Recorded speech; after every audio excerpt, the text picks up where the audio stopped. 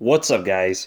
Here we gather for the MMA meeting. Let's talk with the Weasel podcast, where we talk everything MMA really, maybe branch off to other things. I join you guys here in the cold Midwest. Extremely cold today. If you guys are on the East Coast in America or Midwest or something, you might feel what I mean. But if you're not, lucky people. Now, this whole week, past 2 weeks, have been kind of crazy in MMA. A lot of things are going on. A lot of things have happened, stemming from the UFC 217 card all the way till now, this past weekend, which is a strange night. Some finishes that no one expected, a lot of veterans fighting, some retirements that were expected that didn't happen. It was a great night of fights though. And then we come out with all these other news, like Dominic Cruz pulling out of his fight, Frankie Edgar pulling out of his fight. You got Conor McGregor going crazy in Bellator. You got him supposedly getting pulled out of a card that wasn't ever announced that he was on, and many other things. I mean, it's a good day to be a fan, though. And we got some good fights lining up in the near future. We got the UFC 218 card looks pretty nice. The UFC 219, it looks okay up till now, but we need a main event, right? We need a worthy co-main event. I think the co-main event was going to be Cruz and Jimmy Rivera if Cyborg and Holly Holm was going to be the main event. It's a great card, even for some casual fans. I think it would be a good card. But for some reason, that fight's not going that well. A lot of people have been discussing a lot about money and things like that. Now, I don't understand the whole thing with Holly Holm. I understand why she wants more money. I mean, who's not going to want more money? But what are you really expecting here? First of all, this is probably the biggest fight you can take, right? Fighting Amanda Nunes is not going to make you as much money as fighting Cyborg. Cyborg is a much bigger draw, especially if she's matched up with Holly Holm. That combination is going to be enormous compared to Amanda Nunes, right? Holly Holm does get paid pretty well as it is, right? Especially for a female fighter. I think she's one of the most paid female fighters in the UFC, probably the most paid. So, what is really keeping her back? Are they dropping her show and win money or something? I don't know what it is. Even as it is, she might be getting paid more than anyone else. And fighting Cyborg, you're gonna get pay-per-view points and everything like that. It's gonna be probably the biggest card you're gonna be part of for the rest of your career, heading forward. And it's a pretty good fight. I don't understand what that is with the whole I want more money thing and stuff like that. You don't see Cyborg. Cyborg is really the one that usually does that. So it's kind of weird to see Holly Holm do that when she says that this is her passion rather than a way to make money. Although it is a way to make money. But she has elaborated many times passion first. This should be a passionate fight, right? You're fighting probably the greatest female fighter of all time.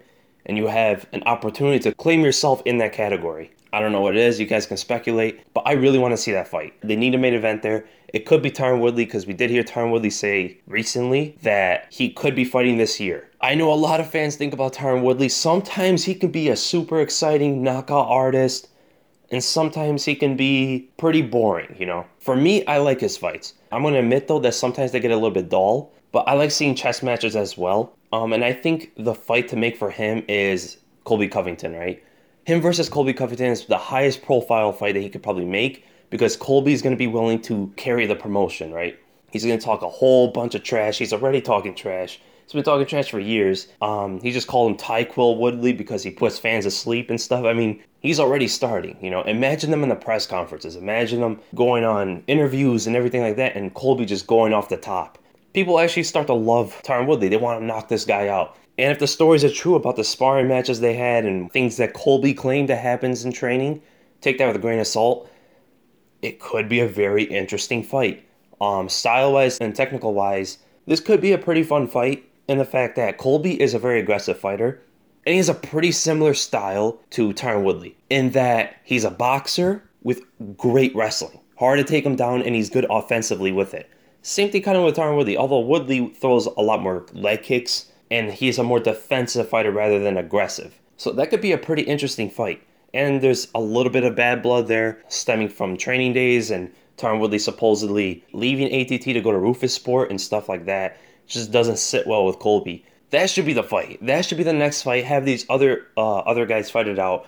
Robbie Lawler, RDA, should have the winner of that, especially if Tyron Woodley's fighting Colby this year. Darren Till, I want him to fight Wonder Boy. I don't know what's going on with that. It's mostly Wonder Boy's management, right? Wonder Boy has said that he would love to fight Darren Till, even in England. All good, right? But his manager or his dad, I don't know which one, is saying that this is not a fight they want to take because One, no one really knows Darren Till, which it's kind of true, but I think he'd be a little bit surprised now, especially if they fight in England. Let's say if everything goes according to plan of Tyron Woodley beats Colby Covington, and the winner of RDA and Robbie Lawler, whoever comes out the winner of that doesn't matter, fights the winner of that. Wonder Boy is not fighting anyone ahead of him. He's only going to look back, right? He's not going to fight Damian Maia next. I guarantee that's not going to happen. He's not going to fight Colby Covington. He might fight the winner of Carlos Condit and Neil Magny, which is, again, still looking back. And Darren Till is almost in the same ranking as those two. It should be Darren Till. Darren Till is not some top 15, top 20 fighter. He's like a number 7, number 8 ranked fighter. And he's coming up really, really quick. Business-wise, it would be incredible to have this fight happen. Because for sure, this is not going to be a boring fight. Wonder Boy, to not have a boring fight, he needs someone to commit with him on the feet, right? And Darren Till is that guy. So they should do this fight. And it's an opportunity to get Darren Till's name out. If he beats Wonder Boy, goes for a title shot right after that, and let's say he even wins there, you got yourself a star. It's kind of what Conor McGregor did. Darren Till's already had, I think, 4 fights in the UFC. Now, if you compare him with Conor McGregor's career up until the title shot, Conor has also, I think, had 4 or 5 fights before he got the title shot. He didn't beat any really top-ranked fighters, besides maybe Dustin Poirier, until he went to go get the title shot the first time against Aldo, but Aldo pulled out, right?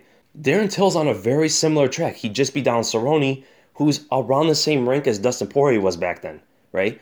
And then Conor did fight Dennis Seaver. But if Darren Till goes and fights Wonder Boy, I mean, that's a much bigger thing, you know? Goes and fights Tyron Woodley or something, beats him, you got yourself a star already. Now, I could be a little bit high on Darren Till because I am a fan of his style. I'm a fan of his technical approach. He likes to go out there. He likes to finish fights. He doesn't like to get in boring fights.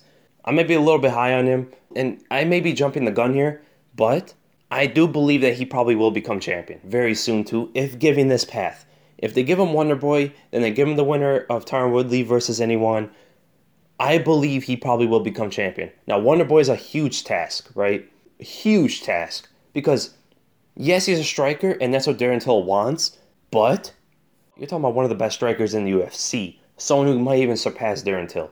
And that will test him. That will test him in the way that he wants, too.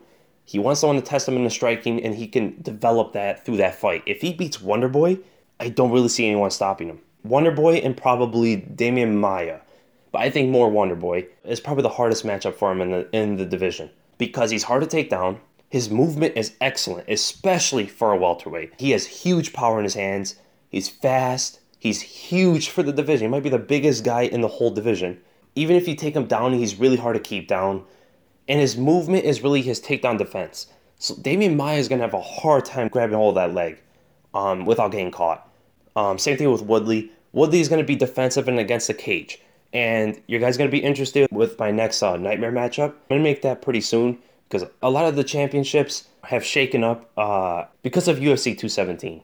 So yeah, I like Darren Till's chances against a lot of people. Now, I watched some videos of other analysts and things like that talking about Darren Till and what should happen for him next. They take the more business approach. I don't like to take that approach that much because I don't know much about it. And 2, I don't really care too much about it. I mean, I care for them to make money. But when it comes to going to that length of just talking about what's next for them and only talking about the business side, it kind of turns me off a little bit. In the beginning, it's kind of fun, but then it just gets a little bit too carried away. What I want to see stylistic matchups. I want to see exciting fights. I want to see Darren Till versus Stephen Thompson. I want to see Holly Holm versus Cyborg. I want to see, Conor McGregor versus Tony Ferguson. I want to see these exciting stylistic matchups, right? Now, I understand that they're not going to make these matchups if they're not getting paid the money, and that's where I'm more interested. But when it comes to he's not going to do this because he's getting paid this, and this is a stupid move for him because of this, he's only making this money, so why would you fight the best guy? You should wait a little bit, take it easy, fight the low-ranked guys while you're getting a little bit of money, and then when you get your new contract, then start fighting the big guys. I mean, this is just getting carried away. I've heard specifically about Darren Till. He should wait to fight Wonder Boy once he gets a new contract or something or he shouldn't fight him now because he's not getting that much money. I don't like this idea because if he fights Wonder Boy and let's say he knocks out Wonder Boy, potentially he can sign in a new contract. The owners, Dana White or something, may want to sign a new contract with him if he gets into the title fight. Kind of what happened with Conor McGregor, I believe, before he went into the Chad Mendes fight. Because if he knocks out Wonder Boy, you got a potential star. And a potential star is not going to sit with the same contract, right? because now they're going to hold a little bit of leverage. I don't like this whole idea of him waiting until he gets a new contract and then fight the big guys. If you go up there quick, if you go up there and beat the best guys quickly, right? You're a young guy, you're exciting, you talk, you're a brash, confident guy, and you go out there and just knock out these top contenders, and you go and fight the champion, knock him out, whatever. Evidently, the faster you do that, the more people cater to you, the bigger your star becomes, because it's all happening so quick. Everybody wants to jump on the train really quickly. This is kind of what happened to Conor McGregor, right? And Darren Till has a similar following. Conor's whole following started with the Irish, right? That followed him locally and everything like that. And there was such a loud group of people. They gathered all these other people that were very curious to see, what are these guys yelling about? What are these guys talking about? And eventually this whole group became a giant crowd, right? Same things kind of happened with Darren Till, especially with the Liverpool people, English people and everything like that, even some Brazilians. I mean, these guys are really passionate about Darren Till. They really want to see him succeed and everything like that, and they're a loud bunch of people. Now, I'm not saying he's going to be as big as Conor McGregor or anything like that, but it's comparable in terms of where they came and everything like that, and the local people that came up with them and everything. If you watch some videos of these people in England cheering for Darren Till after he knocked out Don Cerrone, it's crazy. When I saw that, I instantly thought of the Irish people for Conor McGregor. And if you give this big platform, get him the Wonderboy fight, get him someone up there at least. And if he goes out there, you're going to see how big his following becomes if you promote him right and everything like that. So it's a huge opportunity. So this whole money thing of wait, no, that doesn't help anyone, because people want to see it now, right? They don't want to wait for this guy, right? He goes and knocks out number 15, goes out and knocks out number 10, let's just say. He has a tough fight with number 6. He goes and fights number 10. He has a tough fight with him. Now people are starting to get tiresome. And they're starting to see that, okay, maybe he's not invincible. Maybe he's not knocking everybody out. But if he goes out there, gets the right matchups, gets strikers up until the title fight, and then starts developing while he's a champion, let's say, or up there in the title ranks, he's going to be hard to beat later, right? Now let's get into the questions. I'm going to start off Twitter. Because I got obviously less questions on Twitter. So I'm gonna answer those first. And remember, if you wanna ask me any questions on Twitter, make sure to hashtag them MMA meeting, because if you don't, I have to really look around for them. Good thing that I didn't get too much, so it won't take too long to find them. First question on Twitter comes from Krieger. He's pretty much asking, do I think Dillashaw has what it takes to beat DJ, and how healthy he would be for the drop in weight. TJ beating DJ is a very possible thing. Actually, I think it's a lot more even than what people think. TJ's obviously going to have the size advantage and everything like that. His striking is going to be better than DJ's overall. He's going to be a lot more tricky on the feet, although DJ is a lot more fundamental, but he's flashy with it because of his movement and how fast he is. TJ is going to be hard to really time for DJ. DJ's going to have to try to get the takedown off those kicks, off those switching hooks. And Dillashaw has great takedown defense. He's going to have the best takedown defense that DJ's ever going to fight. And even if you take him down, that guy's a handful off the ground. And DJ's going to be grappling with a much bigger guy. So I do think Dillashaw has what it takes to beat DJ. And that's a fight that should happen. Now, the drop in weight. I don't know too much about it because I don't personally know TJ. He doesn't seem like a big guy for bantamweight. He seems like a pretty small guy. He's 5'6", I believe. Not an overly muscular guy. I mean, he's pretty ripped. He's pretty lean and everything. So the drop in weight only logically looks like it would be pretty hindering in his skills probably. And ability to take damage in the fight. Now, he says that he can do it. He says that the drop in weight is no problem. He could do it next month. Oh, that's what his coach said. So I don't think if he says it won't be a problem, I'll just take his word for it.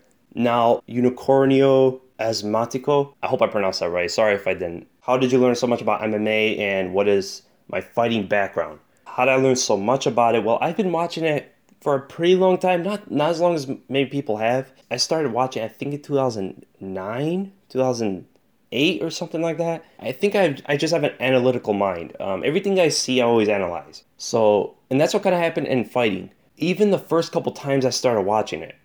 A good example would be the Anderson Silva vs. Vitor fight, which was one of the first fights that I saw that really got me interested in watching the sport. And the first time I saw the fight, I was just thinking, what happened? Why did Vitor stand there? What was Anderson really doing to lull him like that? And everything like that. People were just looking at the knockout, which when it happened live, It was crazy, right? But after the fight, I was thinking, what happened? Why did he even get hit like that? What was that kick? Why was people thinking? Why were people thinking that kick was so crazy? After I've seen it personally, I've seen it many times, especially from Taekwondo and everything. So I guess I just have an analytical mind. Maybe it's just things in fighting come to me very easy. I guess people have told me that even in training, everything like that, I pick up on things really, really quick. So maybe it's that. And what is my fighting background? Now, I don't have a fighting background in terms of competing in fights or MMA fights or anything like that. I've never really competed other than Taekwondo, just small shows and stuff. So I don't really have a fighting background. Now, I have somewhat of a martial arts background, even though it's not too extensive. A lot of people ask me this, so I'll go through all of it right now. So my first thing that I did was Taekwondo. I did it as a kid first. When I first started martial arts, I didn't really cater to it that much. I was kind of thrown in there. I didn't really understand it. I just wanted to have fun. I didn't want to really get into it too much. Now, when I first started, I really couldn't even tell you today what belt I got when I was young. Even to this day, I don't really remember. I did it for roughly a year, so maybe it was somewhere around a green belt. So, but I couldn't tell you. The reason for that is because I never really cared for it. I just showed up because I kind of had to. I didn't really want to do it at all. So then a few years later, I took up a little bit of boxing. My cousins really got me into it more. The first time I actually got interested in boxing somewhat is when I just sparred backyard style, right? With your friends and stuff or whatever. And the first sparring or first boxing fight, we had no mouth guard, anything like that. We just had gloves on. We had like 14-ounce gloves and just went at it. But we were kind of small, so we really didn't get that hurt. But the first sparring thing I did with them, it really got me curious to do it, or really drove my attention to it. Because Taekwondo is a little bit different. It's a lot of point contact and everything like that. But then boxing is just like you get hit and you just keep going, right? It really tests you in a weird way. And I kind of catered to that a little bit. So I did that for a few years. And then I took up Taekwondo again. I wanted to get back into that. And I started fresh. I started all over again. Didn't tell anyone I did it before, so I did it again to learn as much as I could because before I really didn't care to learn. I came up into a blue belt, so that's when it starts to get a little bit different. When you do Taekwondo, and it's even true in BJJ. When you do Taekwondo, and you get to that blue belt status, is when things start to change for you. Now it starts to get a little bit more competitive. The training starts to get a little bit harder. It starts to get a little bit more serious, right? That's when most people in Taekwondo and most people from BJJ, that's when they usually quit. So once I got to that level, I stopped it again. It was getting to a point where I was getting a little bit fatigued from it. I started to think about other things. I got more interested in soccer. I got more interested in track and field because I was doing that in school. So I took up those a little bit after that. I started competing in track and field a lot more. Really got a passion for it. I was passionate about track and field mostly because my friends were doing it too. And it was really fun with them. And when I was with them, I was able to train a lot harder, be a lot more serious for it, and everything like that, and compete, right? But then once high school ended, I kind of strayed away from that as well. I wanted to continue soccer because that was like a long time dream for me, right? I wanted to be a soccer player, everything like that. I wanted to be one of the best in the world, and I was kind of natural to it. But then that kind of died for me as well. When I got into college and I started thinking about careers and everything like that, people inputting a lot of things in me, telling me I got to do this, I got to do that, I got to graduate from college and get this degree and then work in this job and then sit at a desk and all this stuff. So I kind of just sat down to that. Freshman year, I took a job in pharmacy, right? Because I wanted to get my PharmD and everything, become a pharmacist and everything. I got my first job and I just knew this was not for me. The first day, I did not want to be there anymore. I know people say that about first jobs and everything like that, but it was a little bit different. I was thinking if I did this the rest of my life or something, I'd go crazy. So I stopped that and I started thinking about everything. I think about what do I really like? What do I really do in my spare time? What are my hobbies, everything like that? What do I always cater back to? What do I always get myself back into? And I think about martial arts. I thought about most of what I watch is on TV is the UFC or on Fight Pass or something like that. What are things I'm most excited about? And I think back to boxing, right? I was thinking about MMA. I was thinking about getting into MMA and learning everything. And what really just threw me right back in there is when my cousin was training in boxing. And I went with him one day. It was like this old school gym. I mean, you could just the smell in the air. You knew that just hard work there and people just putting their head down and just working. Real old school. I mean, the mats were like ripped up. The bags were those leather old style bags and stuff like that. The headgear was all, it was just old school, right? And then we went to go try out an MMA gym. And it was really only grappling. It was just rolling. It was a open mat BJJ time, right? I went in there with some friends and everything. I tried it out. Rolled with some of my friends who have some experience in wrestling. And I just did moves that I saw on TV. I just did moves I saw in MMA. And I was good. I was doing pretty well against wrestlers, at least. I just thought how fun this was. So yeah, I was doing pretty well. I got some submissions off, everything like that. I was rolling, I was sweating. I just had the time of my life in there. After that, we went to the bags, started hitting the bags. I was throwing some of my techniques that I learned before. I don't know what it was. I felt like I was at home. I was even telling my cousin, I could be here all day. I could be here all day and not get bored. So that's when I thought, okay, I got to get into this thing. I got to try it out. And this was roughly 3 years ago, somewhere around there. When I took it more seriously and really dedicated myself to training and everything like that, was more of or pay more attention to it and things like that, was about 3-4 years ago. So it wasn't that long ago until I really tried to learn what I can. So I've been doing that for a while. I've been practicing my Taekwondo. So I'm better in Taekwondo than I ever have, even though I would be considered a blue belt in Taekwondo. So I understand what people say with like people like John Jones and things like that. Like, oh, he's only a white belt. But is he really a white belt? So ever since then, I don't care about belts or anything like that. If you're a black belt, purple belt, whatever, they're all different levels. You never know what people did in their background, that maybe they're better than what they are. Maybe they trained a lot more without the belts. And then in this time, I got a lot more interested in BJJ and everything like that. Learned some more about that. I never do gi BJJ. I never put on a gi. I only do no gi. It just feels more natural for me. And I do want to take up an MMA fight very, very soon. And I believe my philosophy is gi jiu-jitsu doesn't really help to MMA as much as no gi does, because you have to have that feeling. If you have this gi, you have this coat on you while you're rolling with someone else. It just gets in the way, and it doesn't feel natural if you go right into an MMA fight. I know there's some people that think the other way around, but that's just my feeling. And it's a much faster way of rolling. Whereas in the gi, it's a lot slower and more controlled. No gi is a lot faster and chaotic, which is something I like a little bit more. So my strengths, I would say, because people ask me about this, what are my strengths? It would be the striking, though. Obviously, because I took that a lot longer and it makes more sense to me and it comes to me a lot better, especially with the boxing and the Taekwondo skills. That's really where I am the strongest. So there's my whole martial arts thing that everybody's been asking. People are asking, what got you into martial arts? What kind of background do you have? Do you have any fights? And all this other stuff. So hopefully I clear all that up now. I'm obviously not the most trained guy, still learning day by day with things, and I'm still rather young in life. I do have a lot more to learn, so. Then we go to the next question. Yusef Abdelrahman, I hope I pronounced that right. Do rankings really mean anything in the UFC, seeing what is happening in the light and middleweight division? It does have some factor. It does have some impact in the UFC and everything, because you're not seeing the number 30 guy fight the number 4 guy, right? That's what could happen if there was no rankings.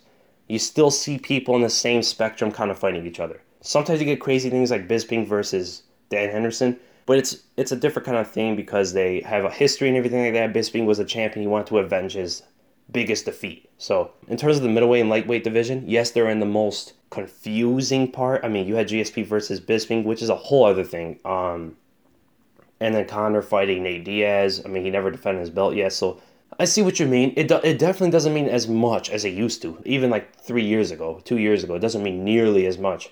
So I agree with you on there. Is the change and is the gap in fighters fighting each other in terms of ranking that huge where anyone's fighting each other? It's not to that point, and I hope it doesn't get there. This is also a good question from Sleep Lord. He asked me pretty much what I think about chins in MMA. What percent is physical? What percent is mental? Its relationship to fatigue and endurance, etc. It's everything, right? It matters upon everything. I think it's more mental, to be honest, than physical. Although they are very close to being even. Because mentally, if you're under the pressure and you're not into the fight mentally, let's say, and you get cracked by that big shot, your brain, or you could just lose confidence to get back up and take the punch, which happens a lot. That happens a lot when people are fatigued. Most knockouts, when you go back to boxing, go back to kickboxing, Taekwondo, MMA, anything, most knockouts or TKOs that I've seen actually come out from the person being fatigued rather than getting knocked out cold like early.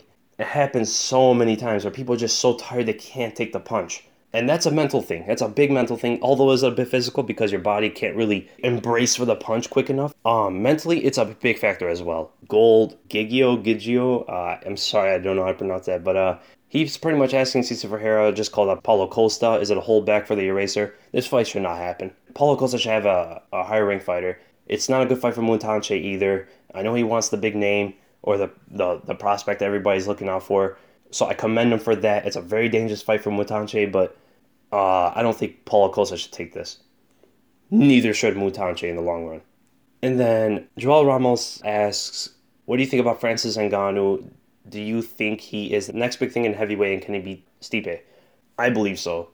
We got to see him fight Overeem, which is his first real elite test. But what I've seen from him, his techniques, his size, his pretty much frame physically. He has all it is to be a heavyweight champion and a fierce fighter to compete with. Huge power, underrated submissions, and the submissions really come from his power and his strength. I mean, he grabs onto something, he's not letting go of it. You saw that in the Anthony Hamilton fight, who is, on paper, a better grappler. But once he grabbed that Kimura, it was over. He just threw him to the ground and got it. Can he beat Stipe? I think he can. I really do think he can. I think he's the one to beat Stipe if he gets past Overeem. His striking, I think, is better. He has a lot better movement. He has a longer reach as well. He has more power, way more athletic. The ground game could be a problem if it gets there, but I think his movement and his takedown defense will be good enough. And those big shots, man, those long punches. And he's pretty good with his boxing. He's one of the better boxers in the division. So I think it'd be an excellent fight, of course, but I do think he could be the one to beat Stipe. So then we go to the YouTube questions. Most liked comment comes from T Tomato. What are your favorite MMA fights and who are your favorite MMA fighters? MMA fights, there's been so many great ones. Aldo and Mendez 2 comes to mind. Conor vs. Nate 2. Hendo vs. Shogun 1. Cub vs. Choi is one of my favorite ones. I really liked Aldo versus Holloway 2. I don't know why. I really liked that fight. For some reason, probably the fight I looked back at the most was the Joanna versus Penny fight. I have no idea why. I really liked that fight for some reason, although it was not close at all. It really showed the skills of Joanna. I know the Esparza fight did too, but when Joanna bursted on the scene and beat Penny the way she did, it was like, okay, we got something here. And that goes right into my favorite fighters. One of them is Joanna. I really like Rose too. Aldo is one of my favorite fighters as well. Conor McGregor, Barboza, Tony Ferguson, Dan Henderson, Fedor. So those are my favorite fighters for all different reasons. And then here, Andre De Cazzo. I hope I pronounced that right. In your opinion, which fighter has the biggest IQ in terms of strategy and adaptation? First person that comes to mind is Dominic Cruz, but I don't believe he has the highest. GSP might have the highest, to be honest. After seeing what he did, I mean, he does the same thing every single time, but with different setups, and no one can stop it. It's weird. That only shows that he has a high IQ. He knows what he's doing out there. He knows the opponent's weaknesses, and everybody's fighting. He's not the same person. Johnny Hendricks and Nick Diaz are not the same fighter. He did the same thing to both of them. Conor McGregor also has a really high IQ. Maybe not to adapting inside of a fight, but his skills, his limited amount of skills, and when I say that, I'm not saying he's a bad fighter, but he does have a limited amount of skills, especially compared to all the other champions. He excels in striking, mostly boxing and taekwondo kicks. But the fact that he uses them so effectively shows that he does have a pretty high IQ in terms of setting them up and finding the angles for them.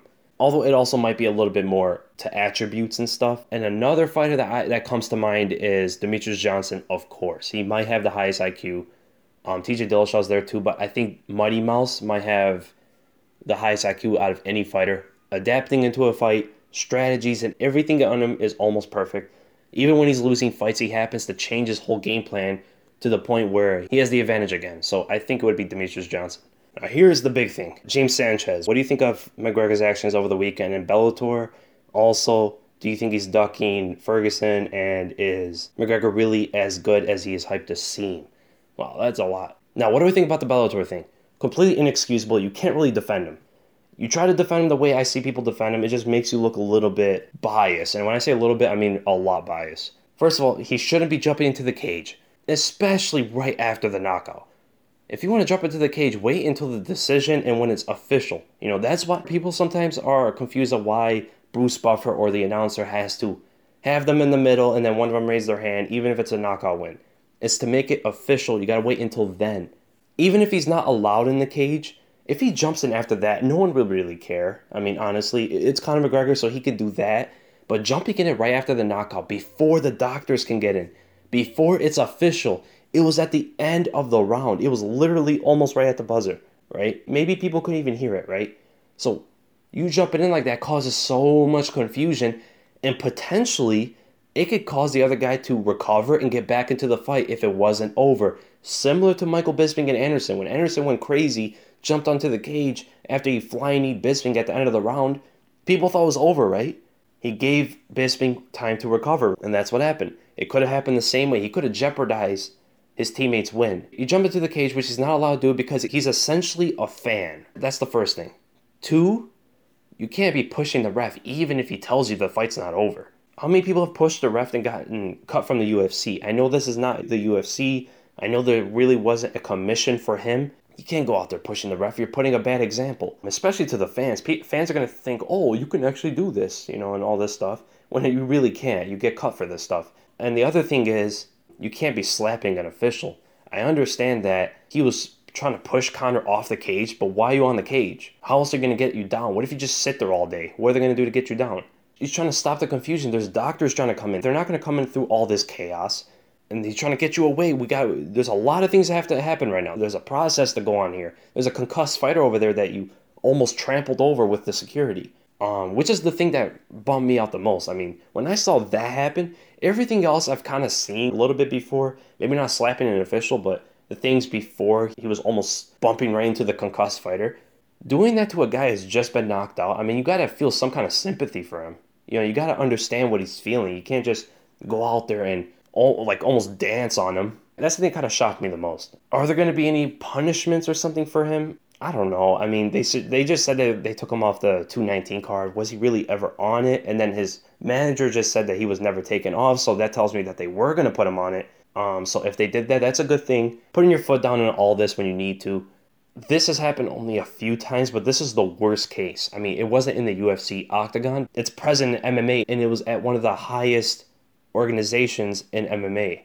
You've seen it with Jason High a little bit. You've seen it with Roy Nelson. They both got punished for things not nearly as much as Conor. Now, this is Conor, so we're not going to expect some kind of huge punishment because it's obviously McGregor, so there's some leeway there, and everybody understands that. And now, is he ducking Ferguson? I've seen this a lot. I see people trolling Conor. You're just trying to get suspended to not fight Ferguson. You're trying to make an excuse to not fight Ferguson. I mean, it's funny, but I don't think that's true at all. I don't think, at least, because he might have been scheduled to fight him in December 30th. And is he really as good as he's hyped? Now, he probably isn't. Now, don't get me the wrong way here. He's hyped to be this all-time great. His hype, so his popularity and everything like that, it's almost to the level of Floyd Mayweather. Now, is he as good in MMA as Floyd is in boxing? No, he's not. He just isn't. He hasn't accomplished as much. He's not undefeated. The list of guys that Floyd has beaten, although Floyd did handpick some of them, but still. But he's up there with his hype. So, logically, no, he's not. He's a great fighter, one of the best fighters in UFC. Top 3 in MMA, possibly top 5. Right now, I'm saying, not of all time. So, no, he's not. Felipe asks Ariana, Brittany, or Brooklyn. Well, to give an answer, because I did say I'll answer the most liked questions, guess I'll say Brittany. I don't know, out of those 3. But it's subjective, of course. It's all just your own thing. Chuck Schnick, do you think Pettis was a PED cheat? All these fighters pretty much changing after the USADA. No, I don't think Pettis was ever a PED cheat. Now, I don't know. Now, he was never caught or anything, so I don't really know. He potentially, anyone could be. But if they're not caught or anything, I'm not going to say they ever did it. I think him actually losing and not being to that stature that he was as a lightweight champion, I think it's more that people figured him out and he's not evolving. People know how he fights. People know how to beat him. Poirier used the same game plan that so many people used against him to beat him. That tells you something. Guida is, I think, the first one to find out how to beat Pettis. And RDA took that to another level, right? And then Poirier just took kind of RDA's game plan, it looked like. So I think it's more that. The Notorious asks, do you think Dustin has a chance to be lightweight champion? I do think he has a chance. I don't think it's a great chance. I mean, looking at the people that's up there. I mean, Conor's up there, Ferguson, Khabib. So yeah, stylistically and everything, I don't think it's a great chance. He does have somewhat of a chance, though, if he stays technical and tries not to brawl too much, because that's when he usually gets clipped. Well, here Jamie Smith asks, pretty much, is there one discipline you prefer to watch or practice? Not really to watch. I just like MMA. After that, I guess boxing. But to practice, I like boxing training. I do like Taekwondo. I do like BJJ. Those are pretty much the three that I like the most. I do not like wrestling at all, although it's a very important art to learn if you want to actually get an MMA or even defend yourself or something. It's a really good base. It's a really effective thing to learn. I like to dabble into other unorthodox kind of martial arts just to learn a little bit about it, such as like fencing or something, or just studying it a little bit, studying fencing and the way they move and stuff. That's one example. Denial and error. Will Aldo beat Max in a rematch, or does Max have his number? Now, I'm going to go more into this in my prediction video. Be sure to watch that. I'm going to go more in detail into it. Generally speaking, I think Max has his number. Early, it's always going to be hard for Max unless Aldo wants to take it back a little bit and not to gas out. Then he's going to allow Max to take over. I think Max pretty much has his number. New weight classes, Comrade Benjamin asks, 165, 175, 195, 225. I am in all for this. Like he says here, a lot of talent, a lot of fighters are kind of struggling in between these weight classes, especially for some reason lightweight and welterweight. Now there is in between middleweight and welterweight as well, such as Johnny Hendricks and Kelvin Gastelum, and there's a bigger jump between 205 and 185. So I'm in all for this. 225 is also, it could be debatable, but I personally want that almost like a cruiserweight. Boxing does have a cruiserweight. It's not going to be a light super middleweight, whatever. It's just going to be a cruiserweight, right? Its own weight class. So I would like to see that, like Cain Velasquez, JDS, and these guys in there, and then people over that are going to be these monsters and Mark Hunt and fighters like that. But it has been proven that the smaller heavyweights are dominant over the bigger heavyweights. So I don't know how much this holds true in terms of fighters fighting each other that are bigger and smaller. But in terms of cutting and everything, I think give them a little bit more options, especially 165, 175. I think that's where the biggest one is. And you'll be able to see fighters perform at their best.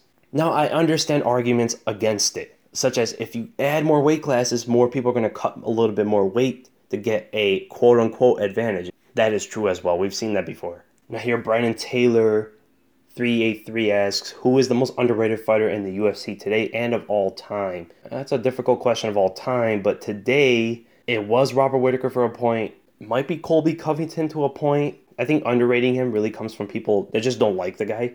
Kamaru Usman is probably that guy too. So maybe them two, but there's a lot of fighters that could be described as the most underrated. Jimmy Rivera is also one of them. So those are the guys that come to my mind right now. Of all time, Randy Couture was underrated for such a long time, especially when he went to heavyweight. Demetrius Johnson was underrated at one time. Robert Whittaker was very underrated. People didn't even know that he was coming up. Maybe Matt Serra. Those guys that come to mind right now. Scolding Colt asks, do you think Pettis is seriously a contender for the belt after the Poirier fight where he almost submitted him with a triangle but slipped out due to the blood? People don't understand how much that blood matters. It's way slipperier than you think it is, especially when it's all over the place. For the question, I don't think so. I really don't think so. I think he has to really change some things or adapt to the game now, because he's a little bit behind in terms of what people expect from him. I mean, he's doing everything that people are expecting. He's a little bit unorthodox at times, but people expect what he's doing out there. So, no, I don't really think he's a contender to the belt, especially after you see what Barboza was able to outclass him on the feet. Khabib would be a nightmare for him, and Ferguson would not be easy as well, even Conor. Druder Escobedo asks, when we're going to get a face reveal? Maybe next week or 2 weeks from now, because I'm going to get new equipment and stuff soon, so maybe when that happens, or some people tell me not to do it if I don't really want to, stuff like that. I don't really care if you guys like it, I'll do it, or you guys just like this format. So leave a comment below what you guys think. You guys like the format I'm doing now, or add a video to it? Tyron Play It Safe Woodley asks, who would be the underdog between TJ and Mighty Mouse? That's a really good question.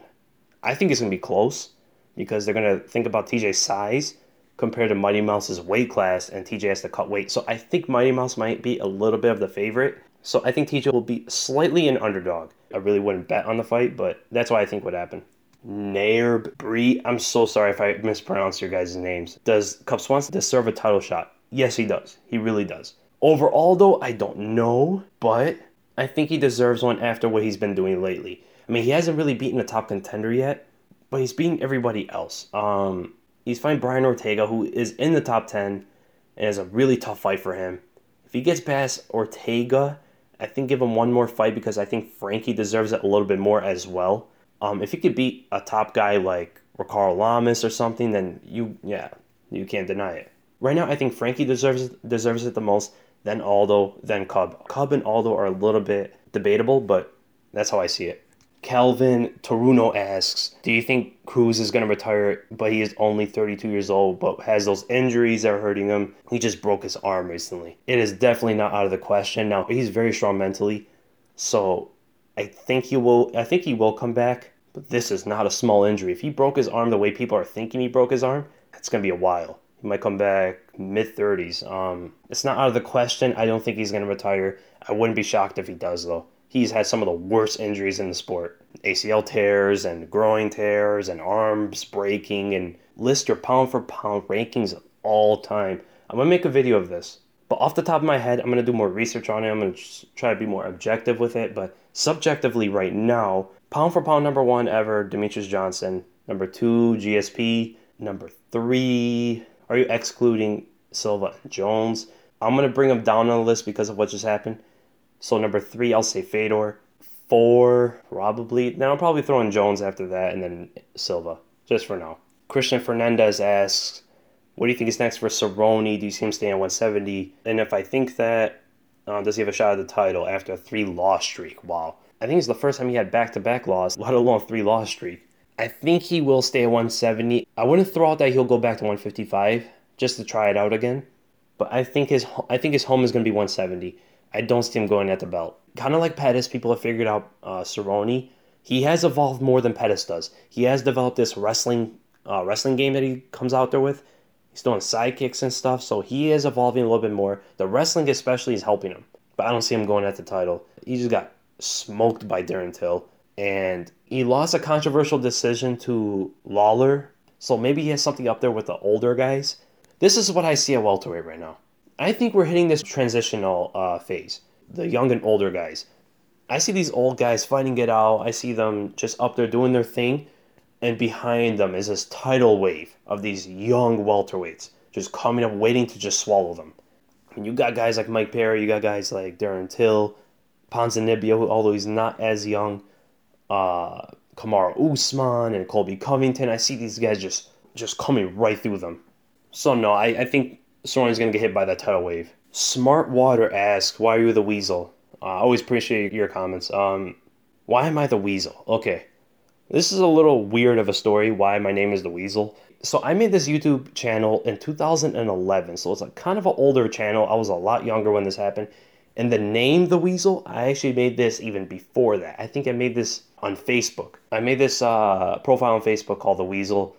I think I made it in 2009 or 2010 back then. It started on Facebook. I was really just like playing games on Facebook and stuff. I don't know. I was young. I was like 13, 14, something like that.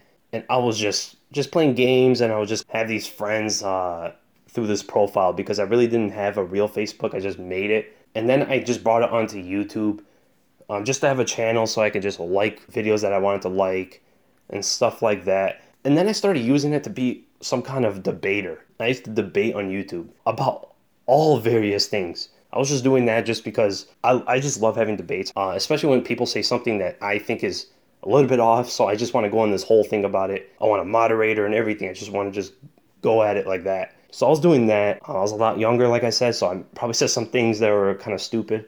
I didn't make any content MMA related until 2017. So 6 years after I made the channel. I just used this channel just to see. So I just made this video about the Ronda Nunes fight because I saw so many people saying things that I thought was so wrong. They were just missing so many things in this fight. Everything was so vague. Everyone was saying the same thing about the fight, but I was looking at things a lot differently. So I made the video just to put it on here because this was already the channel. It was the Weasel 17 back then, so I changed it to just the Weasel. Maybe I'll change it if you guys want me to. I think people are starting to recognize the name because it's a little bit unique, and it's not like MMA breakdown guy or something, you know. It's too bland to me. I like having unique names. I like having names that people don't really see before. So I just stuck with this. I just made it the Weasel. Now, why is it L-E and not E-L? When I was making that Facebook profile, I believe I wanted to have it E-L, but I couldn't because someone else took the name. So I just made it L-E. And I just went with that. So that's the whole story why I'm the Weasel. I wouldn't mind changing it to a little bit different, maybe the Weasel MMA or something for people that don't really recognize the channel and know, oh, this is MMA. But I don't really think it's necessary too much because when they see the videos, they're gonna know it's MMA. So and the name is the Weasel. It's a lot more distinctive.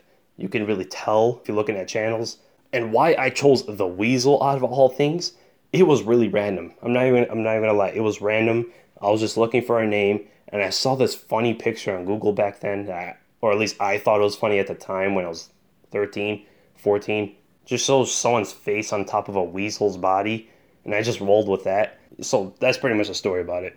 Now, Buckethead90 asks, what's your take on Bisping's return so early? Thought he suffered a concussion when he got dropped hard. Do you think he's taking the fight on pure emotions? As a GSP loss to give him an emotional breakdown, do you think he doesn't care about getting KO'd anymore? He actually did elaborate on that. He said he is angry that he lost to GSP. He wants to show people what his training camp and what his skills can actually do out there. I mean, he's just coming off the training camp, so maybe this is like a do-over for him to show, no, that's not what I'm capable of. What I did in this training camp is going to show so much more. So he's coming off the same training camp, maybe a week or two more, to fight Kelvin Gastelum. Now, it does seem like he's disregarding Kelvin here to a point, because he's just saying that I just want to show what I can do, and what you saw in the GSP fight was not me. Kelvin is different than GSP. This is a worse match, I think, stylistically on paper than GSP is.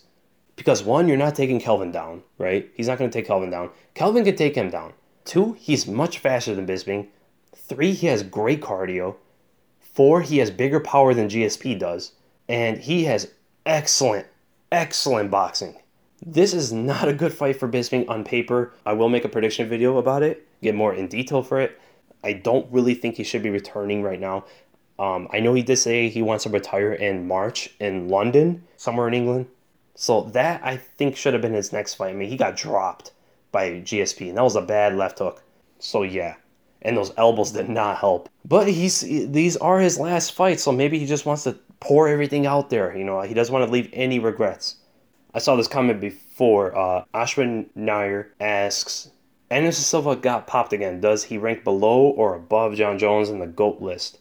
I think GSP is a clear number one. Love your work. Thanks, man. Silva's below Jones. I mean, they're both on the same playing field. They both got caught twice for drug testing, both with some kind of steroid. And coincidentally, they both had the first excuse. So when you go on body of work and take those out because they're on the same playing field, Jones is above Silva. Better competition, more skills, better technically, more weapons, hasn't lost, really. Beat champions, beat so many title contenders, went through death's row in his first run as a champion. Silva, of course, is one of the greatest of all time, but he ranks a little bit below. He's a little bit less than what Jones is, besides one or two more title defenses, and he knocked out so many people. Went up to light heavyweight as well, so there's that as well. But I go with Jones. Like I said before, I'm going to make a greatest of all time list, be a little bit more objective. It's going to be a little bit longer of a video. I'm going to go through top 5 of every category, go through many categories. Now, Lord Fight asks, McGregor's next opponent and time frame for his next fight. How long will Namajunas... Okay, I'll go for the first one. McGregor's next opponent has to be Ferguson, right? Has to be. Time frame, I guess March. If he's off December 30th, he's probably going to be in the Boston card against Ferguson. But it has to be Ferguson. It can't be anyone else. I mean, it can be, but it shouldn't be. Nate should fight someone else. Nate should have one more fight. Fight the winner of... Maybe fight Poirier. Maybe fight the winner of Khabib and Barboza. Someone like that. And then how long will Namajunas hold the belt and what's for her next? This is kind of hard because she doesn't match up stylistically as well as Joanna did with the rest of the division. Her style and everything, especially for those grapplers who like to get in tight and don't care to take shots on the way in. And of course, I'm saying about Jessica Andrade and Claudia. I mean, these fighters are really tough for her. In range and in distance, people that want to engage her like that, she beats almost everybody, right? If she can beat Joanna at that game, she's going to beat almost anyone. But where she has a problem is when people get in dirty. They want to dirty box, get in the clinch, roughen her up a little bit in there, get in close. That's when she starts to not use her dynamic skills, you know. She could go for those flying arm bars, which can be really crazy, but it's kind of hard to do against a short fighter like Claudia and Andrade. Now, really the only three that give her many problems, I think, are Andrade, are Claudia, and Carolina. And those are the top fighters in the division other than Joanna. I think she's stylistically a little bit too much for Joanna, but everyone else, I don't think so. I think she has a hard time against everyone else. Claudia could be better on the ground than her. She's more controlling, more experienced on the ground. I think a higher level too, but I'm not sure about that. The striking, she's much better than Claudia, but Claudia likes to get in close, and she's really good at closing that distance. She was able to do it against Joanna, drop her too. She has power in her hands as well. Andrade might be the most scary matchup for Rose because she takes shots like nobody I've seen in women's MMA. Maybe because they're at 115. I don't know. Rose just knocked out Joanna. Andrade couldn't do that. She bites down on her mouthpiece. She looks to get in on her opponent, grab onto a single leg, get into a high crotch, and just take the opponent for a ride. And on top, that's scary. I mean, Andrade is hard to submit, especially because of her build. But here's the thing about Rose. Rose is developing faster than anyone in that division. Her skills and her fights are dramatically improving after every single fight. So the next time we see her, she's going to be even better. And she's the youngest fighter, or one of the youngest fighters in the division. And she's learning quick. She's athletic too and everything. So I would not be surprised if she holds it as long as Joanna did or even longer. But I don't see it. I think maybe a year or two. And her next fight, I think, should be either Carolina or Andrade. Carolina, I know people will think, why Carolina? Because Claudia just beat her or whatever. But she beat Rose. She has an argument in there. And then you got Andrade, who's pretty much the number one contender other than Joanna, but Joanna just got knocked out. I don't think she deserves a rematch. If Aldo doesn't get a rematch from a 13-second knockout and be one of the greatest of all time, holding the belt for forever, I don't really think Joanna should either, because that was not a fight either. In the Aldo fight, you could make an argument that it was a fluke. I made a video about it. I don't think it was a fluke at all.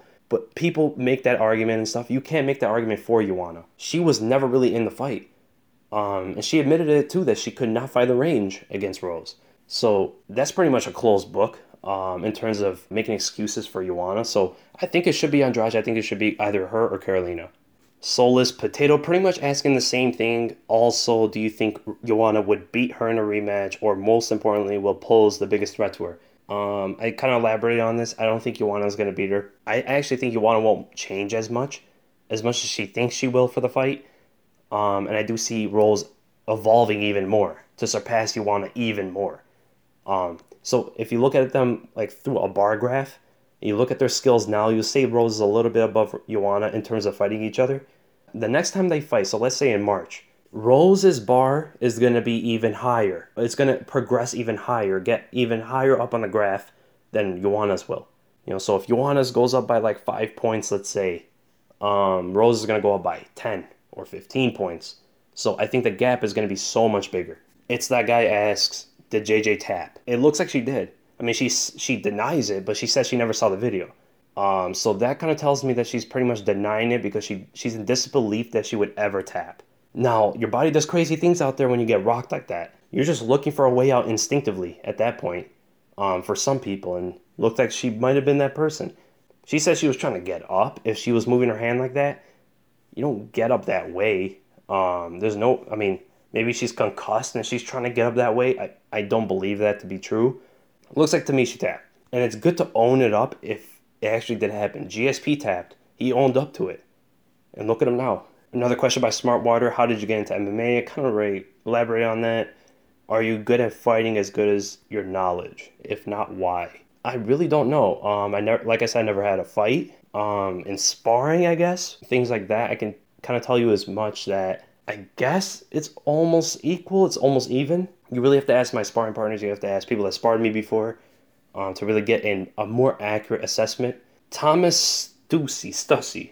Would you do a collab with Mind Smash? I would love to. I mean, Mind Smash makes really interesting videos. I like some of his videos and everything. Although our style's a little bit different. Actually, a lot different. He's more into the mental things with a little bit of the technical things.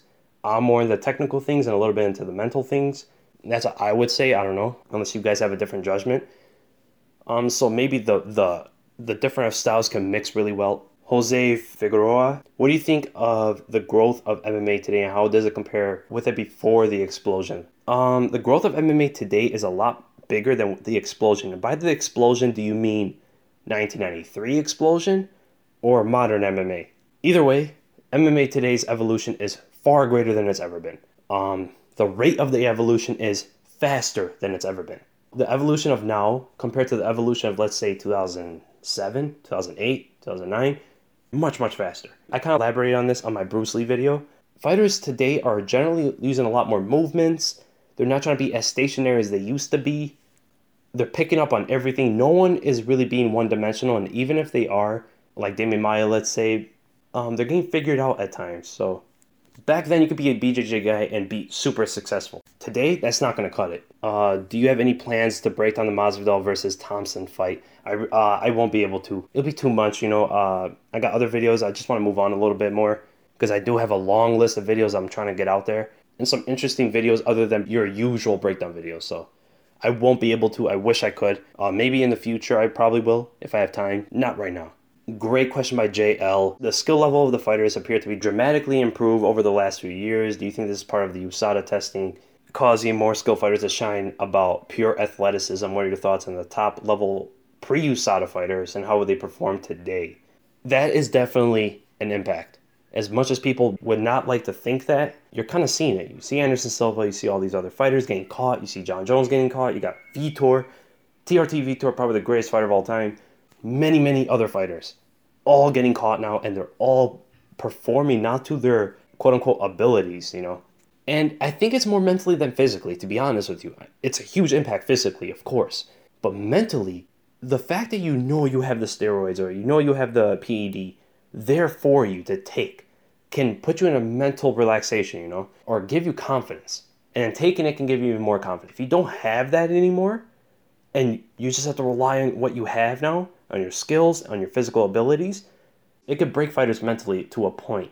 So when people go and say, "Oh, this fighter took steroids, but look how good he was. Look how good he was with his technique and all this stuff." Steroids doesn't make your technique. In a way, it actually can. Mentally, that is. The mental part of the fight is way more impacting and way more important than the physical part. So that is why you got to put it into consideration in terms of how good they actually were. And it also makes your ability to take a punch better because your confidence is higher, because your gas tank is better. You don't fatigue as easily, and all these other things, and you're able to tense up on shots. Whereas if you didn't have it and you get more tired in the fight, you can't really tense up for the shots and embrace for the punch. So yeah, many fighters, pretty much all the fighters that were taking it back then, probably wouldn't be doing as well today. You do have Overeem, but Overeem took a different style of approach to a fight. Before, he was much more willing to just bulldoze through you, just hit you with these big shots, and he was not afraid to just stand in front of you and just throw. Now, he is the opposite. Although he does throw those big shots, he's looking for his openings. He's using a lot more footwork and a lot of different techniques. Side kicks to the leg, switch front kicks, and everything like that. We go to Dwayne H. What do you think of the wrestling aspect given so much weight in MMA scoring? Where is wrestling in the title? Mixed martial arts? Do you think scoring for wrestling dumbs down the fighter's skill set? Do you think there are too many fighters having success because they could take a punch and are good wrestlers? Pretty much, wrestling is a very important aspect of MMA. It really can control where the fight goes in the two different worlds. It's pretty much transcending through different universes when it comes to the ground and standing. It's pretty much the bridge to that. So it's huge, right?